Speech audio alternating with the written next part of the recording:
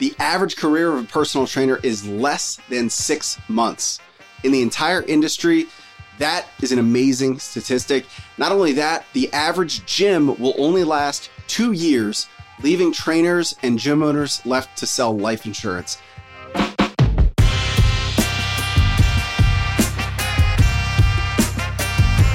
I can tell you the recipe for a successful gym owner and trainer can be summed up in 3 words. Now, here's the facts. The average gym closes and goes out of business within 2 years. The trainers and gym owners are left to sell life insurance or follow something that they have zero passion for, unless they can understand and emphasize these 3 mindsets that you need to be a successful gym owners. And they are the ignorance, arrogance, and faith mindset going into opening your first gym.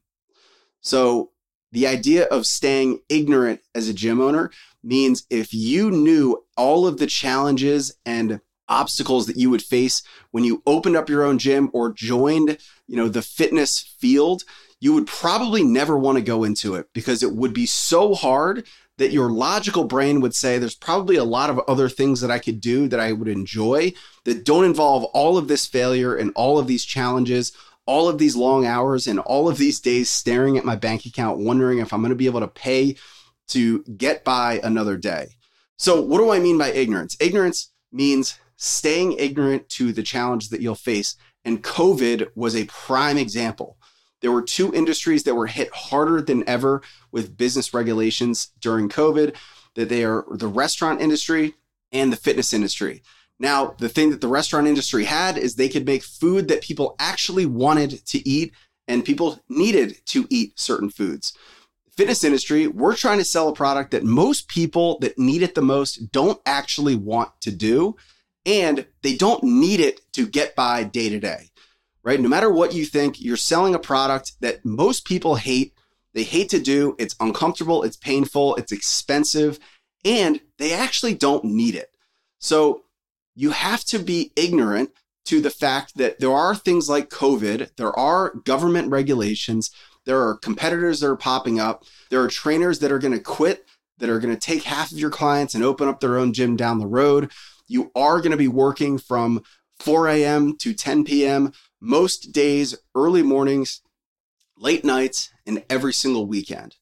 If you want to make it in the fitness industry, you have to stay ignorant and not overthink all of the challenges that lie ahead, because if you stay too long in that thinking, you will talk yourself out of taking that first step to either joining the fitness industry in the first place or opening your own gym. Now, the second mindset that you need to have is the mindset of arrogance.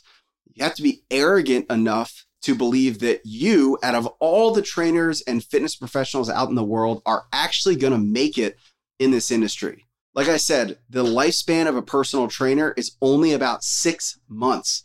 Now, that takes into account all of the personal trainers that get cereal box certifications and decide on a whim to join this industry, but is an alarming statistic that most personal trainers fail miserably because the hours are long, the pay is terrible, and it's that hard to stand out in the world, especially with online trainers and commercial gyms that are flooded with every trainer that wants to make it in the industry.